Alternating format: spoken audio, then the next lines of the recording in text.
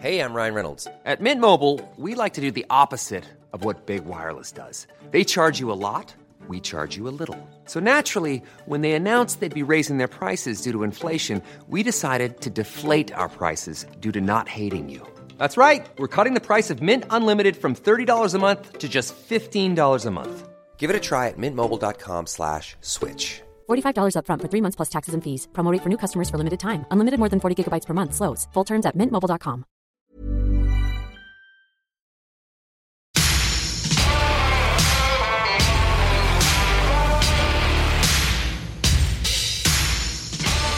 Hello, you're listening to The BIP Show. BIP is for business, investing and policy. That's what we're here to talk about. I am Paul Colgan, Director at CT Group, and I'm here with James Whelan, Macro Strategist and Investment Manager at VFS Group. How are you, James? Fantastic, mate. Always great to start the next round of 15 shows. It's going to be a cracker, this one of my favourites. Yeah.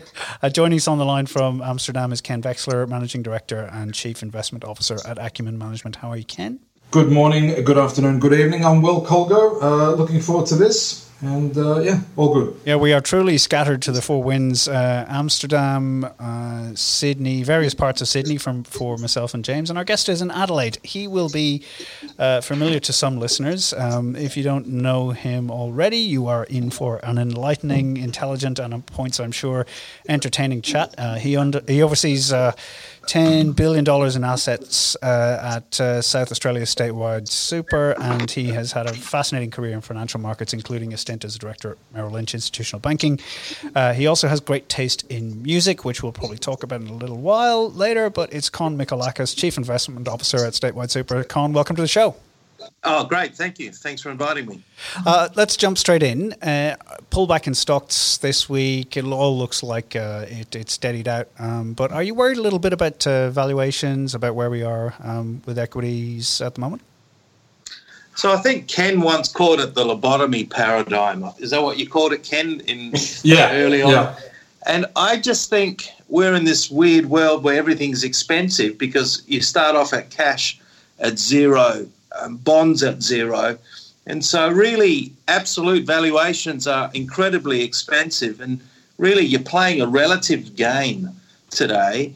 And when you're getting no income out of your defensive portfolios, you're stretching to take either duration risk or credit risk or equity risk or illiquidity risk. And I think that's what's really been playing out perhaps since the GFC. And now we're in a sort of souped-up version post the March or post the policymaker response in the pandemic. And really, for the health of the market, a good pullback is definitely what's needed. I mean, it's what you would expect to see, given that it's been such a stellar comeback since the massive falls back in March. Do you think there's a bit of adjustment in expectations required here? Because, you know, for years, fund managers, I think including yourself, were just trying to manage down expectations on returns because it was good for quite a long while after the GFC, or it was okay. But there was this period there, probably about 2018, 2019, when a lot of big managers like yourself were talking about, look, it's getting harder to find returns in this market. Do you think that is still a theme, or do you think that, you know, some people talking about this as a new cycle and we might see some more growth-like returns over the next couple of years? Well, I think you've got outrageous valuations in these sort of tech darlings, glamour stocks, and then you've got these stocks that make no money, but they're sort of concepts, and they're valued multiple billions in market cap. And then, as I said, let's get back to the original sort of argument. That's cash is zero, bonds.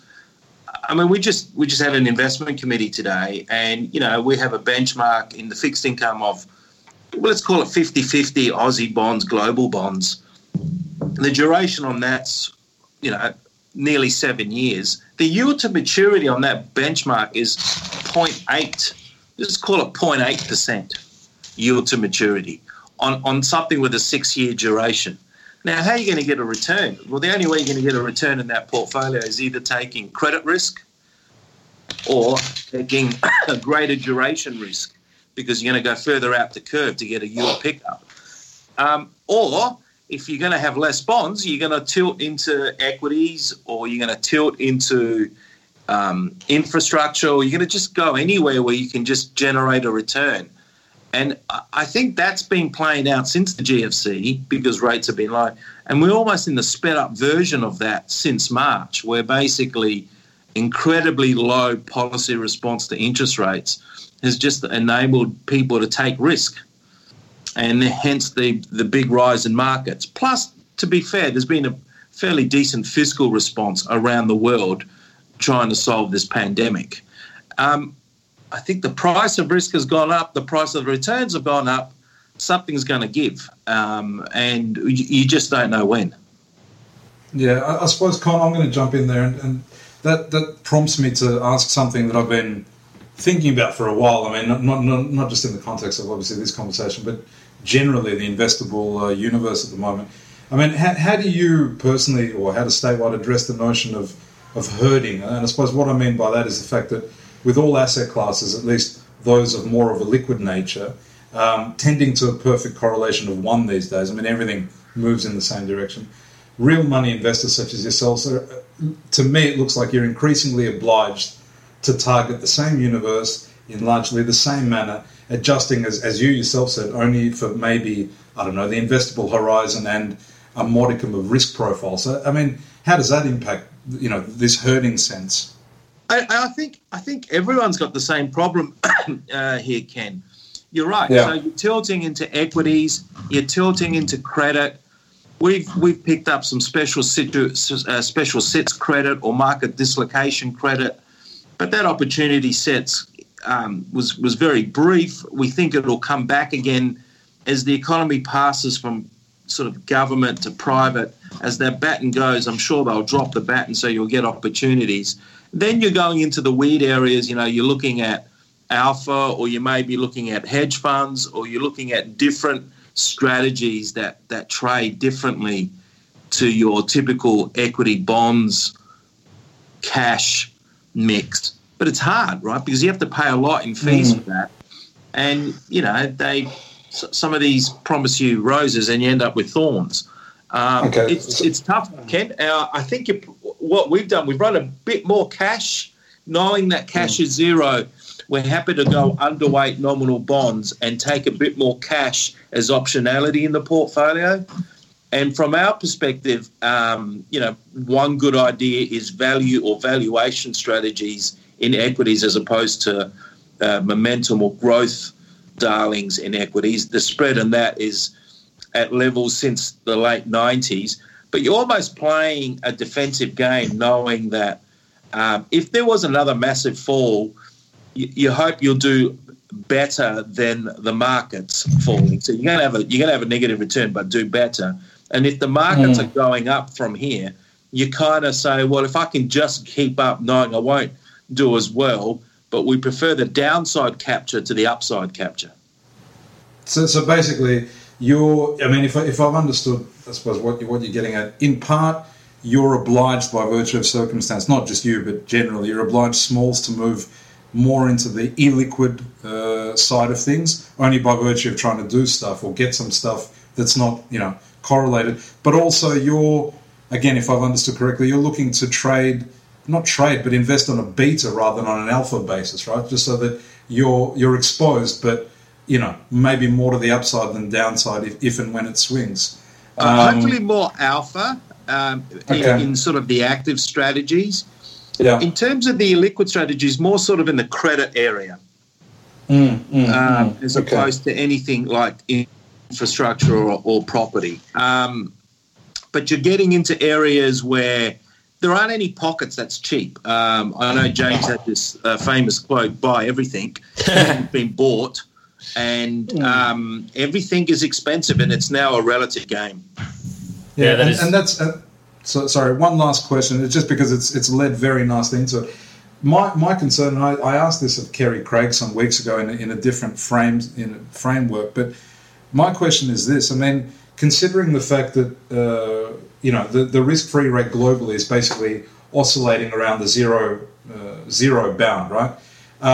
Do traditional value metrics even matter anymore? I mean, the valuation models, like, are they just bust? And what now? So I reckon the rubber band's been stretched. So you're stretching everything on valuation as much as possible, and then it'll break. What's the break? What does the break look like? What triggers that? That is the great bazillion dollar question. we went through this a bit last week, just going, what does the end game actually look like? What actually snaps it? And I got nothing. You go. And a question I frequently get asked: what's the catalyst? And we don't know. We just don't know what the catalyst is. But we do know that when valuations are so stretched, they do become brutal, and it could be an external shock or something endogenous like option trading by a whale that could just cause by a large name, that could just cause things to turn around, and that's really the only response I can give to that. Yeah, and I will just I mean, if we are going to use the example of this week, we saw what the retail market can do in the option space and just how far it can stretch that elastic band out.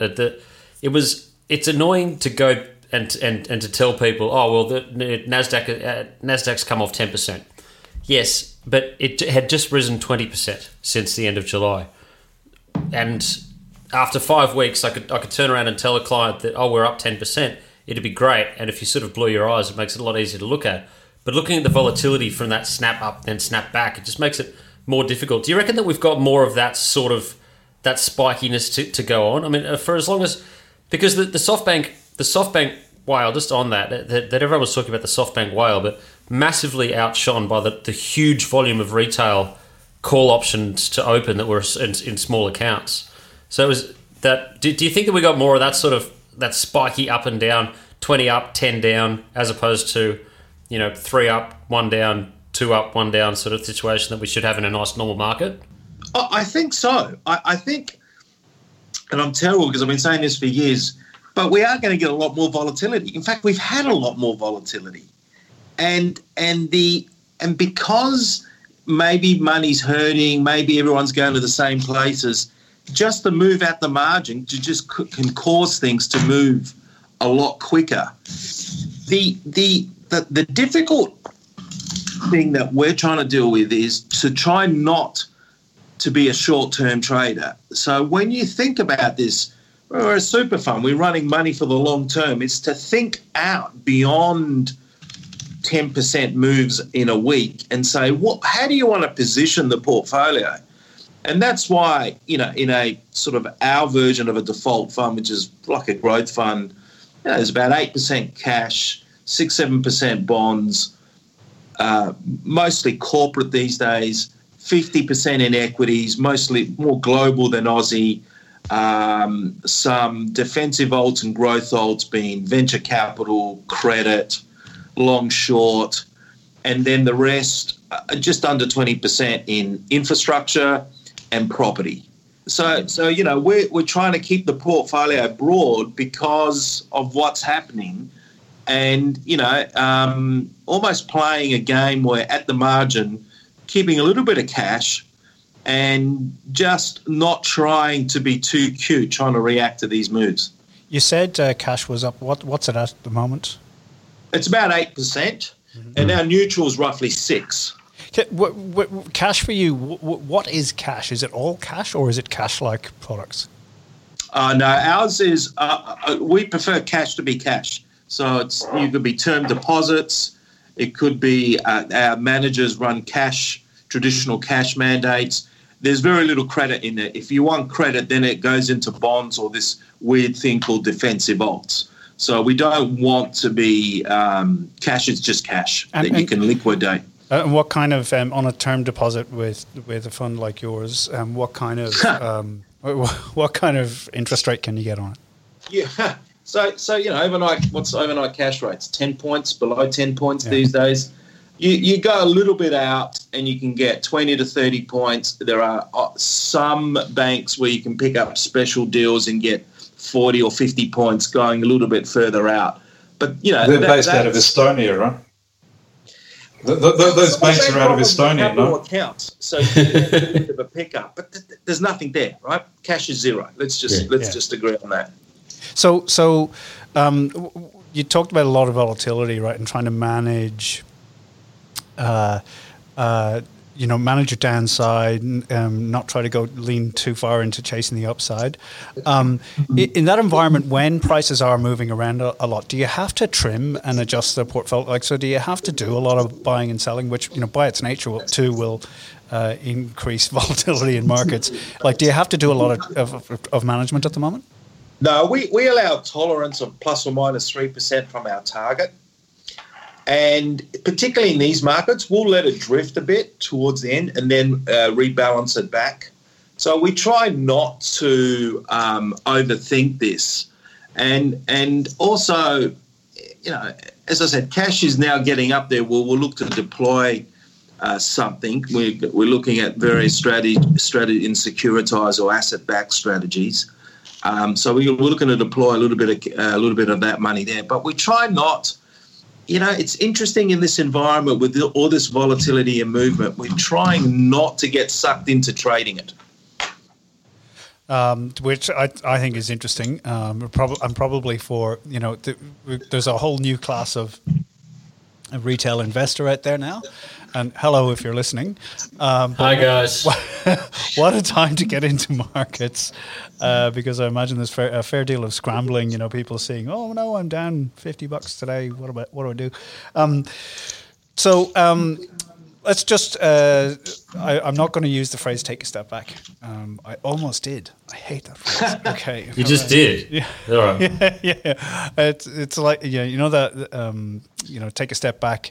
Let's just take this offline. Phrases you hate to hear in meetings. Let's not say it. Okay. So there is a big tension that's there at the moment. Colin, you mentioned earlier, stocks have been rallying. I saw a chart you posted earlier, which was that big dip, very fast drop that we've had relative to other downturns in market downturns in history, and a much faster rebound. And stocks are expensive on lots of measures on a historical basis, but we're all aware that there are some very significant and risks. And two that kind of seem quite obvious to me are, one is the prospect of renewed lockdowns in response to new outbreaks in major economies in particular. But then also this kind of idea that, we might start to see in some places that as economies recover from this, that the fundamentals just really don't look good. Employment growth doesn't look good. Inflation remains very low. Business investment stays very low.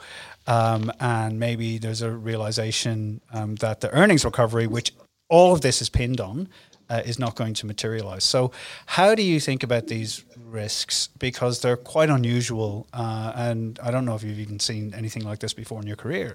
But so how are you trying to steer through it? So let's agree, we've seen nothing like this at all in our careers, and 54 at the end of this month, nothing like this. I mean, GFC, late 90s, long-term capital. This is unusual. Look, there are other issues. There's how do policymakers respond to this pandemic, and we're heading into a northern hemisphere winter. And it looks like cases are going up. So how will they react to this? How are they going to react as the Delta goes against them? Then you've got international geopolitical tensions. There's a lot of things happening. No one's talking about trade. And there's a lot of tensions, obviously, between Australia and China, US, China. And that sort of goes against a lot of things that's happened the last, say, 30 or 40 years. Climate's also been issued. We had the issues here in summer. The US is just having some terrible pictures you can see out of San Fran. You've got elections coming up.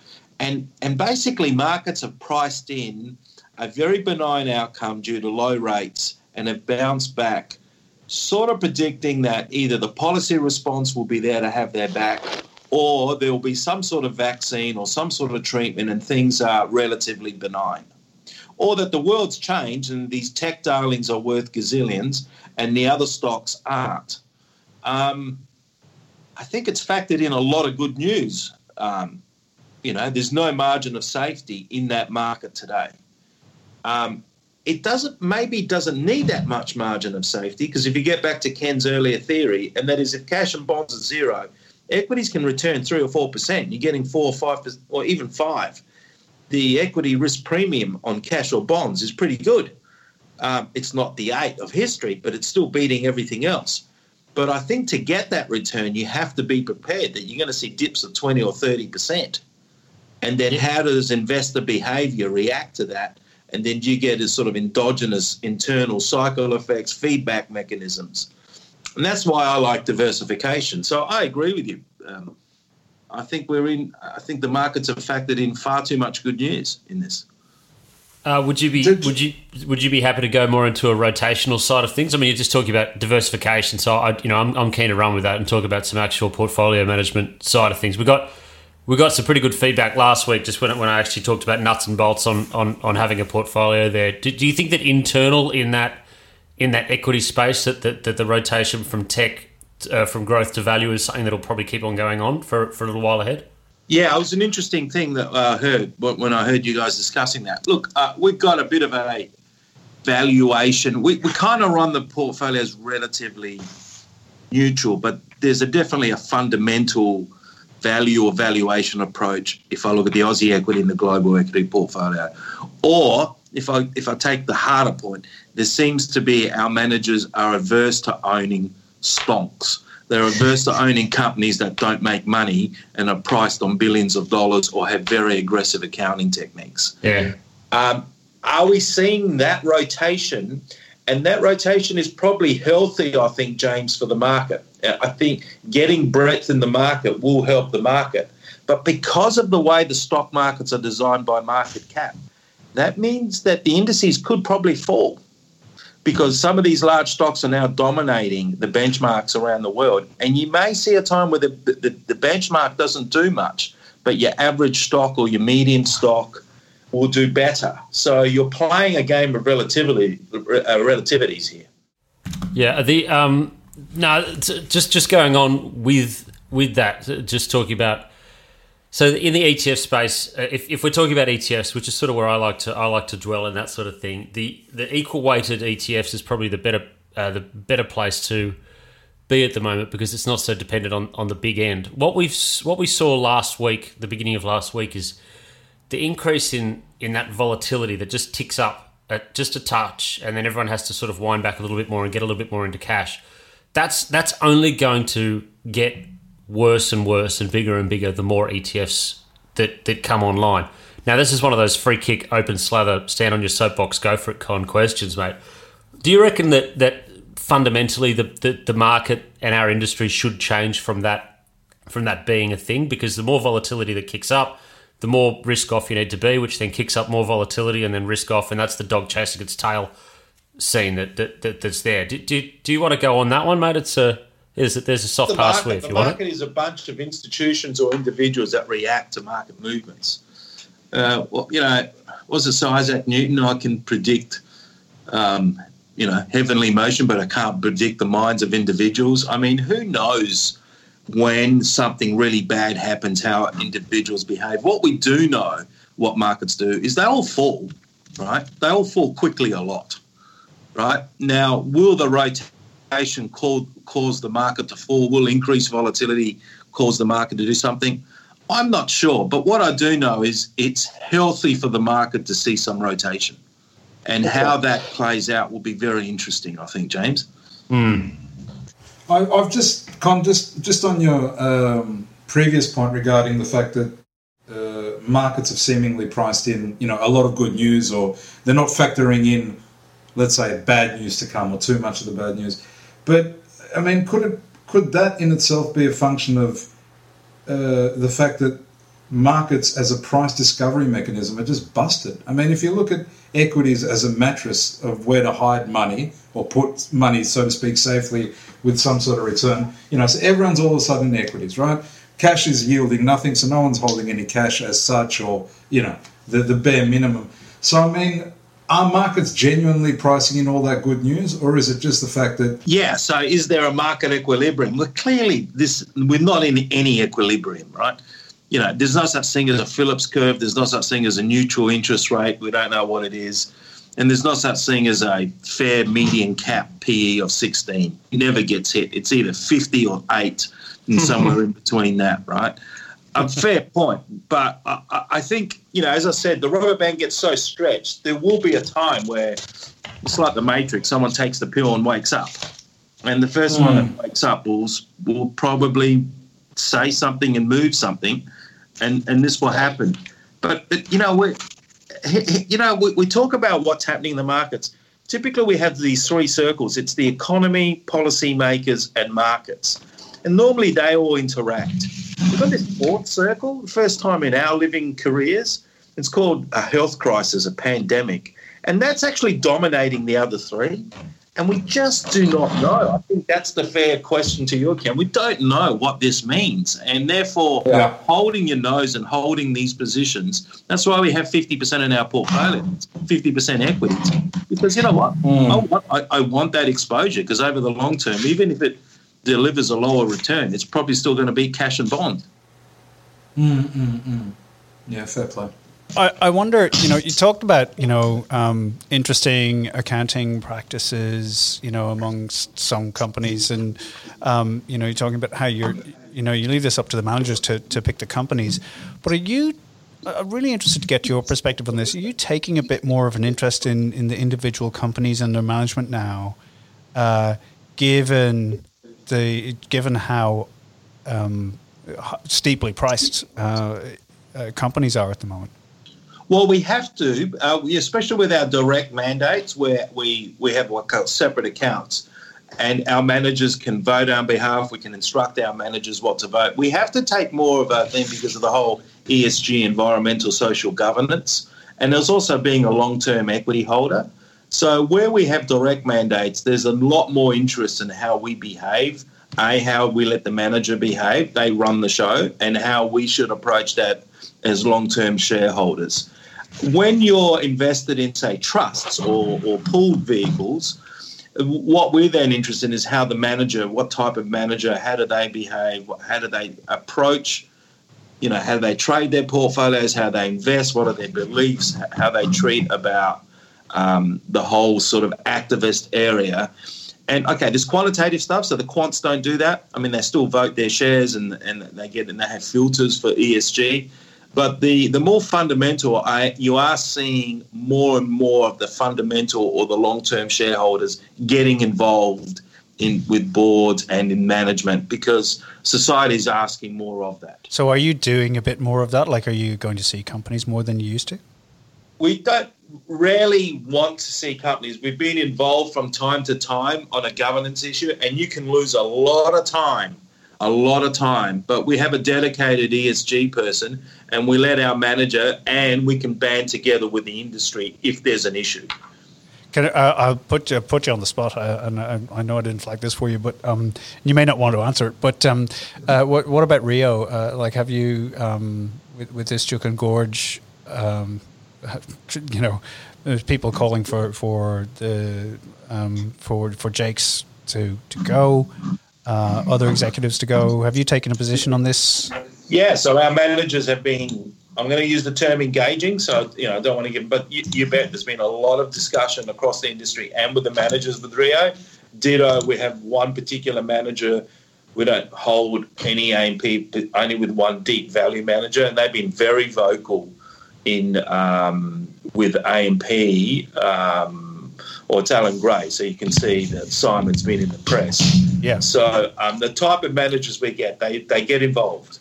Yeah. There is a social license. I think that's the other thing we've learned since Royal Commissions, and particularly now with JobKeeper, there is a social license in the corporate world that you need to be aware of, and you've got to be careful not to abuse it. The other thing we didn't discuss, inequality is really huge. You know, the last 40 years, you wanted to be capital, not labour, and structurally, maybe over the next 20 or 30 years, you may start to see that reversing, because people People are sick of the gap that's growing everywhere in the world in inequality. And that's not me discussing. That's, I've heard Ray Dalio talk about that. Yeah. You're seeing a lot of people now talking about this being an issue. Yeah. Just across the spectrum, I mean, it's possible that the answer to the question, and agree or disagree, Con, that the answer to the question of what snaps the rubber band is that eventually that we are sick of it becomes, and now it has to snap the rubber band. That eventually the uprising, and in my view, I think it's possibly the only thing that could snap it. But do you think it's an investable? The spark is there, unfortunately, to ignite a pretty bad outcome, and it could be anything because of, if you're an owner of capital, you've done really well. If you're a worker and you're not owning capital, you're not happy, right? You've missed out. Yeah. Yeah. Well, I mean, do you want to play the tape to the end then, Con, about what happens next? I mean, like, we've got a bunch of smart guys that are sitting around a recording, sitting around a few microphones at the moment. So you tell us what goes on over the next 10 years for a long-term investor, a long-term thinker, and run it through, and how we should be positioning ourselves to either capture it or to avoid, I don't want to end up on the wall. I try and be nice to as many people as well. A long-term investor should expect that returns will be a lot lower than they've recently been, to expect that volatility will be a lot higher, and to expect that the world that we're now inhabiting through COVID and post-COVID will be a bit different in terms of trade, in terms of inequality, in terms of climate change. I don't want to be overly pessimistic because there's a lot of good things that the planet does, but I'm just saying it's, it evolves, and we are taking over a different environment. I will say this, though. One thing I've been listening to is, the 20s were pretty bad 100 years ago. There was the First World War and then the Spanish flu, which by all accounts was a nightmare, right? You read the stuff and you walk around. It's terrible. You see how many people died in the First World War. That set up the condition for the Roaring 20s. That's an interesting way of putting it. There's always a bubble in the 20s. We've locked our kids, the youth. The boomers want one more big trip before they sort of go local. We also, when this starts to open up, we may be setting up conditions similar to the 20s. Yeah. Everyone might just let it rip when this finally gets through this. Well, I've sort of been going with this angle as well, saying that I mean, I don't know if we're going to be putting the boomers onto various cruise ships and filling them up with a lot of cask wine, and I'll see you later, and now we can all go and buy houses. But they're seeing it as the millennials' chance to get into the US housing market. We've seen housing starts, building permits go up, and this is the chance that a lot of people are taking to make the move. Lumber obviously getting a huge spike and a huge bid underneath it at the moment on inventory as well, because it was low on inventory. But it is possible that this is a boom that is as big as the baby boomer post-World War II exuberance that we'll see. And I'm happy to run with that as a theme. I think that it will be more evenly distributed with regards to the results. Though, James, isn't there? We're going to see multiple things. We've got to get through this virus. I think there is a bit of a hangover, but as things open up, and hopefully they do, you may see people just want to go out and have a good time. Oh, damn straight. It's the 3 scoops of ice cream theory is going to be, which then leads to inflation. And inflation will beget rates, which then will beget a revaluation on growth, theoretically. Yours, massive yours, mate. Sorry, I'll take the other side there. I don't see inflation anywhere. I mean, besides the textbook, I don't see inflation anywhere, mate. Not in. Yeah, no, yours. Sell it there. No, go with it. Can I double with Ken? And I'm really struggling to see inflation. I mean, you as a portfolio hedge, you want a little bit of inflation protection, again, as part of diversification. So, we've got a bit of RV, and we've got one particular manager that has some linkers and break-evens, and they play around in that area because you just, you never know. But I'm with Ken. I'm really struck. I'm worried about aggregate demand. I don't see a lot of inflation. Well, that's great. go nuts. Everyone can go out and spend up, and the value of their dollar still rides high. One of the things that has definitely changed, Con, is, and I think changed permanently, is probably, well, at least for a generation, is views towards fiscal policy. It's done. It has views on fiscal policy, or people's unshakable beliefs on the state of the budget position have changed dramatically in this country and in others. Now, I know for a long time, and I think you've been leading this conversation for a couple of years in the investment community in Australia about the role of fiscal to support the economy in the right way.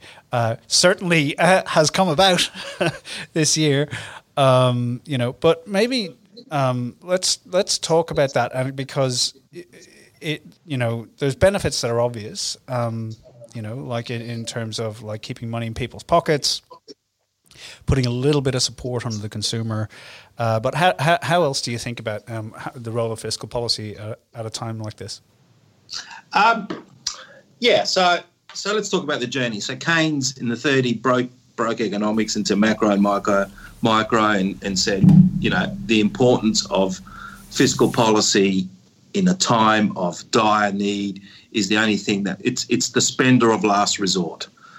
And here we are today with, a health-induced mini depression where people cannot work, cannot go out, in some areas can't even have curfews, lockdowns.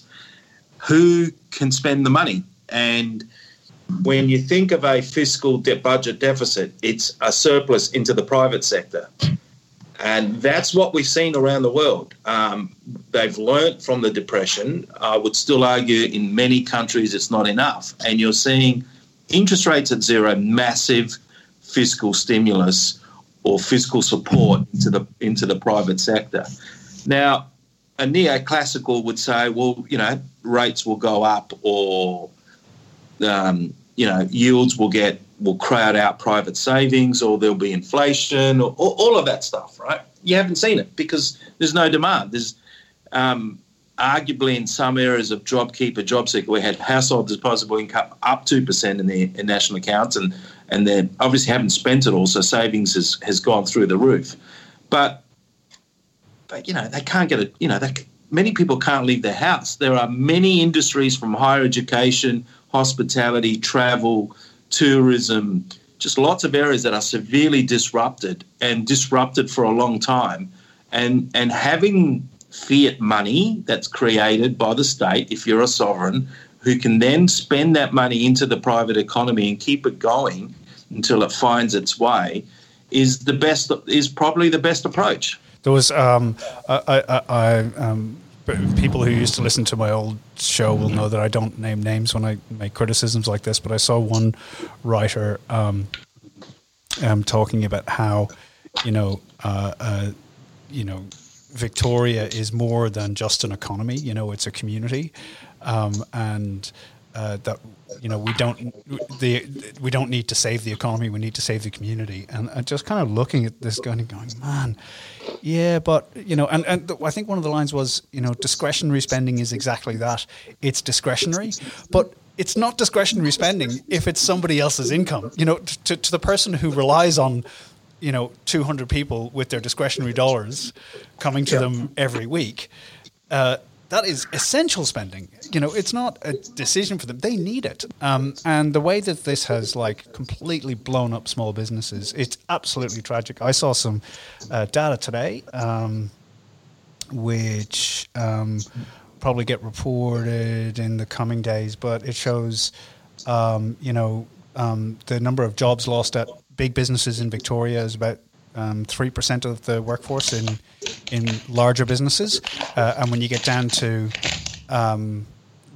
smaller businesses of 20 employees or less, they've lost more than 1 in 10. More than 1 in 10 people who work for those sizes of businesses hasn't got a job anymore.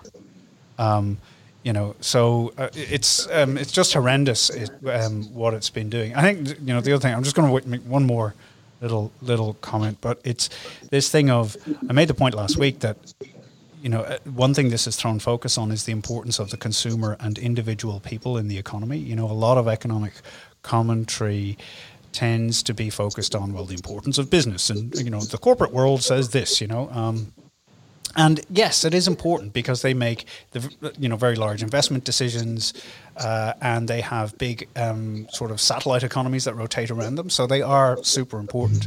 But if you hit the consumer, you can wreck the economy. You can bring it to a halt, which has happened. What's happened here, and it's only the government that has the scale and the resources to deal with a crisis like this. So for all this talk we hear about the importance of, we need to pull back the role of government in society and it's too big and all that kind of stuff, it needs to be there. And in fact, businesses were turning around, that we're often saying, pushing back on the scale of government. A couple of months ago, they were like, please, government, come and do everything you possibly can. Help us out,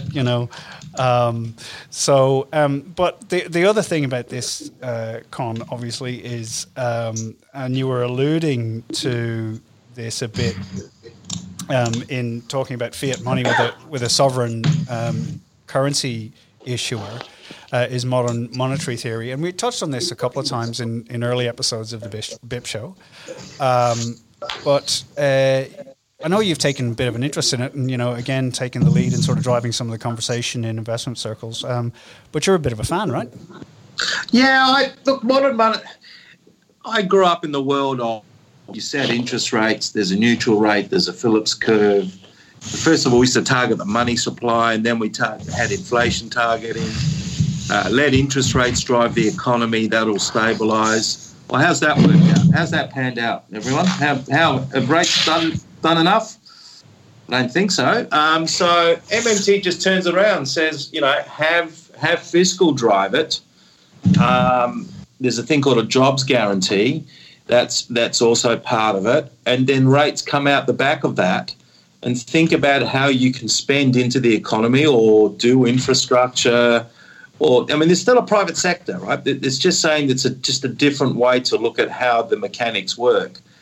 And also there's just, how bank reserves get done, or banks have reserves when the government runs the deficit, reserves extract and contract, and then they issue bonds. Just the plumbing of that is also interesting. And I think MMT does a fairly decent job describing that scenario. Yeah, the way I try to explain it, I think I've got the elevator pitch down pretty well, is that, currently when government revenue is below what it spends, it goes to the market and borrows. But MMT kind of says, well, you just don't need to do the last bit. You can just spend. So you don't actually need to swap out some paper for those dollars. Yeah, you can just do the dollars. No, exactly. And look, I'm a relatively recent into it, and I would, you're better off getting an MMT specialist on your show, and they can go through the plumbing. Stephanie won't return our calls. Reasonable. It's going with that, and I want to, but I think Ken, mate, if you wanted to shoot on there, mate. I just wanted to. I mean, look, I'm neither a proponent or a detractor of MMT. Like, I'm honestly, like with most things, I'm fairly ambivalent, and I appreciate that it's just another way of looking at the way a system may work, or another approach and whatever else. To me, ultimately, I suppose, and Connor, I suppose I want to get your feedback there. It all boils down to whether it's under the current system or an MMT version or a hybrid, doesn't matter. It boils down to two things. One is the transmission mechanism, and two is ultimately demand, right? Now, arguably the transmission mechanism, for all intents and purposes, it has been and is sort of working. I mean, obviously, in the latest round of fiscal, since the wake of the pandemic, governments across the world have thrown everything they can at it. Some things have worked well, some haven't maybe worked as well, but all in all, they're doing okay, right? They're now at the point where they're trying to figure out how to pull back and what to do next. But all of that fails to do what is so incredibly important in getting any economy to work, which is stimulate demand. Money's been free for God knows how long, be it cash rates or whatever. Now that various governments are pumping money in, great, fine. But, am I going out and spending that much more just because I can borrow for bugger all, or the government's lining my wallet, or what, right? So how does that get addressed, short of a vaccine? Yeah. So, Ken, you basically described the fiscal situation well. You're at the zero lower bound, and governments can cut taxes or they can give you money. I think what you're saying is the marginal propensity to consume. I'm not an economist, by the way, but quickly becoming an amateur one. The marginal propensity to consume, or the multiplier effect, what can have the economy coming back. It's gonna end up with government spending into the economy, whether it's infrastructure projects or rebuilding things or fixing things. I mean, they discovered that in the Depression. And if this pandemic does go a lot longer and businesses and the economy is impaired, the only thing that will basically raise the standard will be spending by government, as opposed to giving. I mean, they'll give people money, but they'll have to spend and find ways to employ them. Yeah, if you want to grow from here, the extra money, the incremental spend, the private sector isn't like lining up with like trucks of money saying, "Here, we're ready to invest, we're ready to go now," because there's no demand on the consumer side. I mean, why would an airline, for example, lease some new planes? Why would a hotel chain renovate its rooms? But you can do things like upgrade roads, build railways, expand ports, refurbish hospitals, all of that stuff that kind of lays the foundation for a functioning society. Like, if you want to create work, if you like, there's work that we want to do, not pointless stuff. I do have a problem with the job guarantee, Con, which is that unintended consequences.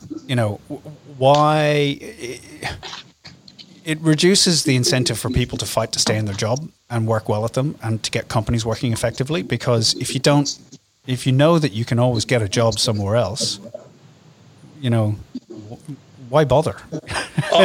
Look, I would say reach out to the specialists in MMT, and they can talk about the JG. And look, here's the other thing about economics. So Keynes split the profession. Then you had Joan Robinson, who sort of kept true to Keynes, and they were the post-Keynesians. Then the Americans tried to marry classical economics with Keynesian and became neo-Keynesians, or the neoclassical synthesis. Then Friedman came around and did monetary policy.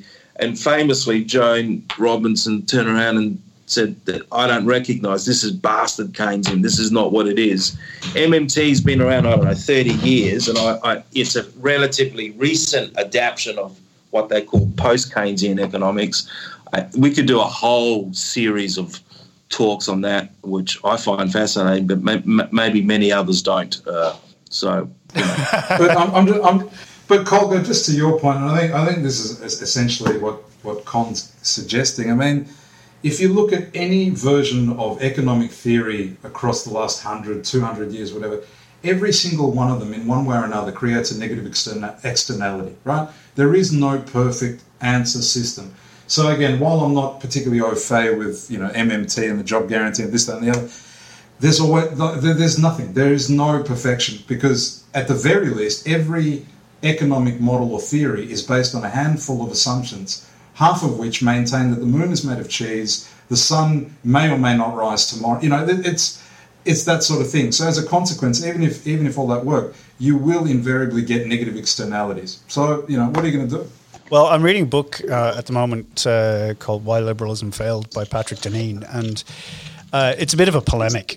But his argument about where conservative politics has led, he's much more critical, I think, of the left side of politics, but he's also critical of the right, in saying that conventional free market capitalism has led to it leads to naturally to winners and losers, and we're now kind of at the point where that's what Western advanced economies are, and it's a framework of thinking about how politics works today. That part of the reason that people are angry is there are so many winners and losers, and like in the environment that we're in. And Con, you talked about, we actually almost started this part of the conversation talking about inequality. If you're asset rich at the moment, if you've got a strong stock portfolio in Australia, if you own a house or two, you're okay.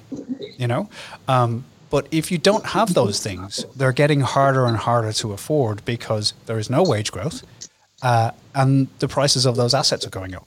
So they're getting further out of reach for people. So you get this natural sort of like, blue water between haves and have-nots. And this is the way he thinks about it now, by the way. It's not necessarily the way I think about it. But I do think it's an interesting framework.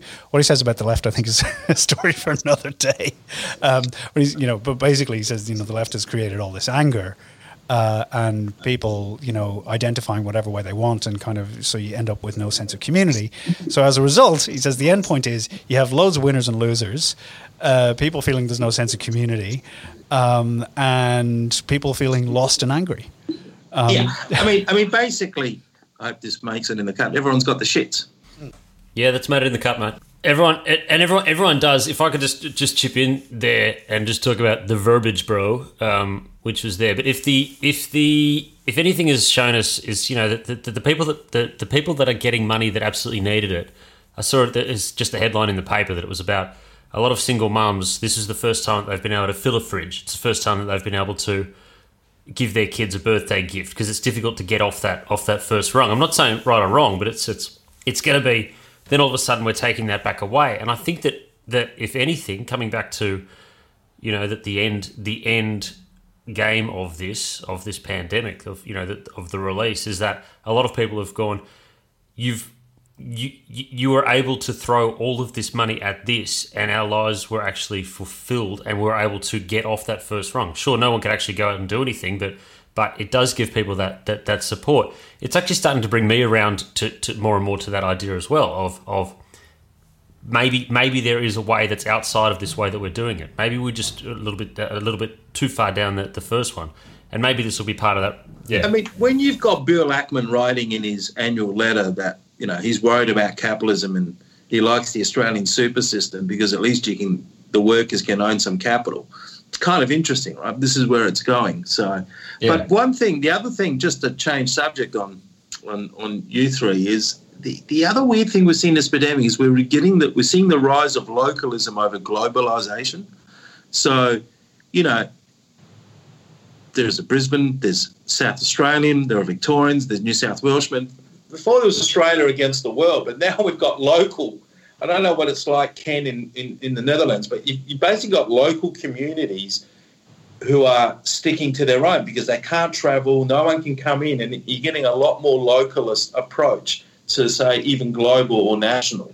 And it'd be interesting to see if that's temporary or if that sort of stays in the psyche for a while. Well, I think it's very interesting, Con, because one of the things there is in the last decade or two, with the rise of the clear sense that we live in this huge world, open borders, but also with it a concomitant rise in the sense that things happen on the other side of the world and end up affecting you, directly. So, great example, GFC, a bank that few people have heard of, goes bust, and then a few weeks later, the Australian government is sending people $800 checks in the mail to rescue the economy, and the banks are getting deposit guarantees and all that kind of stuff.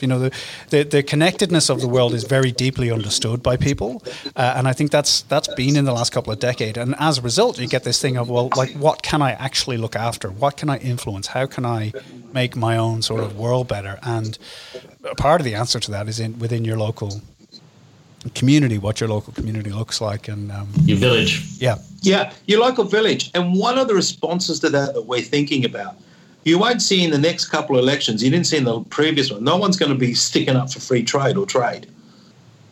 No.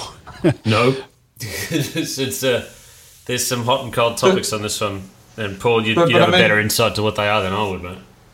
But I mean, hasn't this pandemic just, as we've seen with the tech nonsense and various valuations in markets in general, the tagline has been that this pandemic has simply accelerated the trends that were already in place and that we've been seeing for a little while now. Now, arguably, ever since Trump came in, and probably even Smalls before that, we spoke about it, I think, last week with, the rise of the five-star party in Italy and the like in Greece, etc. There's been a revulsion increasingly towards globalization. Like, it's almost gone full circle, right? The Sino-US trade war and the breaking of logistics chains and whatever else has really put that to the fore. But now you're stuck indoors. So again, I mean, were we not just simply always sort of headed down this road anyway, and now we're under a distinct obligation to be here because circumstances dictate? Yep, fair. I think I agree. Well, so I'm the eternal optimist on this, and this is, probably one of the few hills I will die on, that overall global trade is good for society, and therefore there is a fundamental understanding of that. It is just the overarching story of nations and people that they trade, and increase towards peace and increase towards collaboration. And just sometimes we just don't necessarily get the details right. Go away and fix some things. But yes, I agree, Paul, but not if it's global supply chains based on tax arbs. And so if you've got... What are you saying about the Irish? What? I think he's having a go at the Dutch as well, mate. I mean, there was a few specific countries we're going to have to apologise to.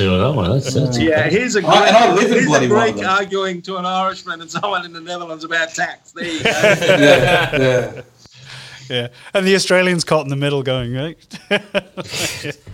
I pay my fair share. Yeah, so I say nothing as long as I can clip the ticket on the way through. Is that right, James? Yeah. So trade is fair trade, and taxes, and there's no tax arbs. It's fine, but the way some of these tech companies are basically tax arb companies as well. Yeah. And it's like, and I think that is one of the issues. If people look at them and go, they've become so large, in such a short space of time. And the question is then, like, what for the companies that they do business, in the industries where they compete with other businesses, they have an unfair advantage because they're able to find ways of legally, dramatically minimizing their tax while extracting vast amounts of revenue that would have gone to other businesses in the first place. This is the thing, Colger. I mean, this is innately the NRA, National Rifle Association argument. Guns don't kill people, people kill people, in that if the global legal framework or tax framework or whatever allows for this to happen, you'd be mad not to. Like, honestly. So if in the sense that if the situation exists whereby companies, be it Google or Facebook or whoever it may be, are invited, induced, motivated to be, somewhere rather than somewhere else, or there is a tax arb to be had, well, who's the idiot? The one that sits with his hands on his hips goes, no, I'm going to be the good bloke here, or the one that goes out and actually makes the most of it. So is the parallel something like, free trade doesn't kill capitalism, companies kill capitalism? Well, and also I don't know. Add that to the list of worries that if you're running aggressive accounting and tax issues as a multinational, the social license will be put to question in the next couple of years. It's already under question, I think. Exactly, and it's going to get worse. And so one of the things, one very good way to sort of deal with all of this, there's lots of options in terms of responses, but one of the best ways is heavy metal, cranking it up. And in Ocon, you've got an eclectic, very rich library of music that you listen to. So it's time to check in and hear what's on the turntable at the moment. And I apologise. really eclectic tastes, which is other people speak for terrible taste in music. But I do like it on the heavier side of, say, Metallica. So the new Lamb of God is a fantastic sort of very hard, thrashy death metal, if you want to give it. And Machine Head, which has been around, I've just released Bulletproof, and another single's pretty good. And just to lighten the last Pearl Jam album's fantastic, and only because before I got into this, New Order just released the one called Be a Rebel, and Gorillaz Aries with Peter Hook on bass, who's ex-New Order, just to mix it up. They're fantastic tracks. Good old Gorillaz, yeah. I have to say this year I rediscovered a bit of Pantera and Nirvana as well, and I've forgotten how good Nirvana were. Well, try Lamb of God. That'll get you going. Okay. Yeah. I was for my Father's Day present, I was allowed to crank up my guitar on Sunday morning for an hour, because I don't really get to play it at home, because it's don't get to play it loud. So I had to going with the Hendrix tunes on Sunday morning. It was good fun. James, what are you listening to? I saw some Bond music going through your social media feeds again this morning. Mate, I'm getting myself all worked up for the for the next Bond. I did a little bit of TV. I had my classic grey suit, blue tie combination on. I'm going to go with a certain Bond theme going all the way through. I find it very difficult to get into new music. I like being sort of stuck in my ways and that I discover old things. Listening to a lot of Boom Crash opera at the moment, mate. You and I have got very different tastes on these things, unfortunately. Colgo, when maybe that Aussie metalcore band Polaris plays, we'll take them out. Yeah, I don't own, nor have I ever owned a black T-shirt, Con. So you're going to know a lot about me based on that. It's going to be it's just not my scene, mate. It's just not. We can introduce you to everybody and say this is our friend. He's new here. Oh, yeah, hi guys. How's it going? Just wear like a blue T-shirt or something. You'll be fine. Yeah, right. I'm the guy. Hi guys. Yeah, I saw for the Bond trailer. I went to see Tenet the other night. The what's his name? The director, I can't remember. Christopher Nolan. Yeah. So I went to see that the other night, and it's very good. Makes no sense. A bit like Inception is the first time you see it, or first time around you see it. Makes no sense, but I'm sure you can slowly pick it apart over many years of watching it.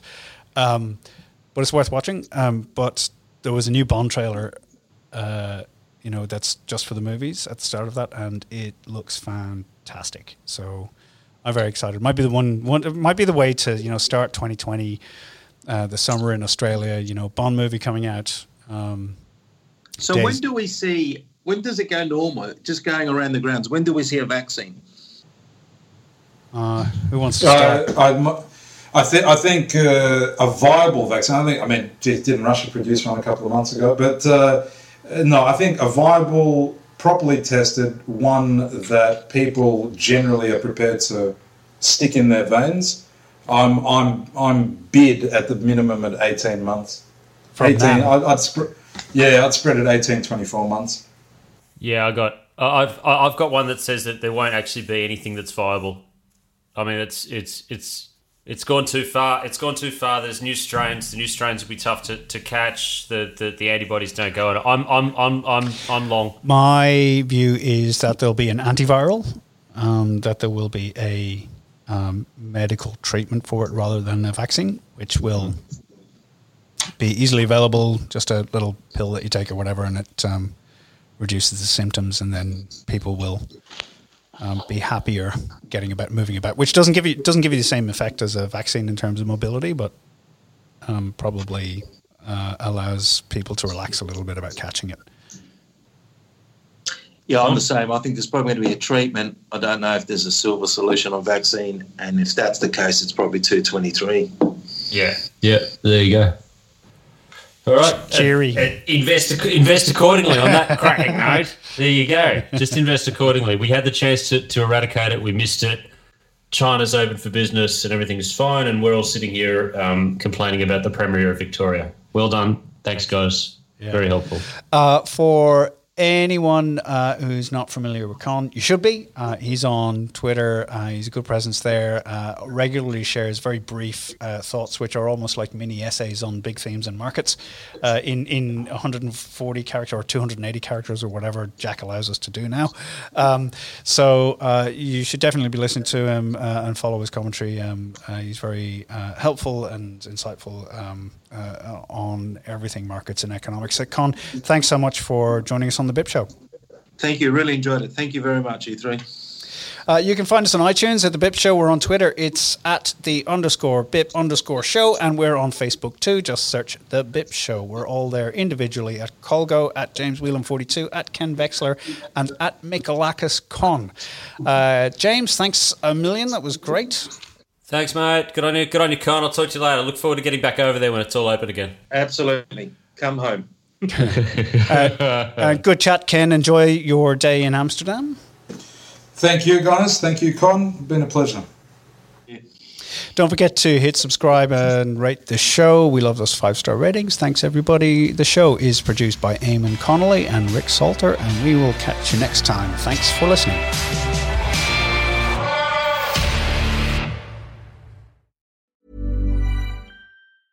Hi, I'm Dori Shafrir. And I'm Kate Spencer. And we are the hosts of Forever 35. And today, we're talking about Club Med, the best all-inclusive getaway for families. Today, Club Med has nearly 70 resorts worldwide, from beachside resorts in the Caribbean and Mexico, to magical locations in the Maldives and Morocco, to ski resorts in the mountains from Canada to the Alps. Between their all-inclusive family programming, wellness offerings, land and water sports, and their French heritage-inspired food and drink offerings, Club Med is the best way to elevate your family getaway, no matter which location you're at. To learn more, visit clubmed.us.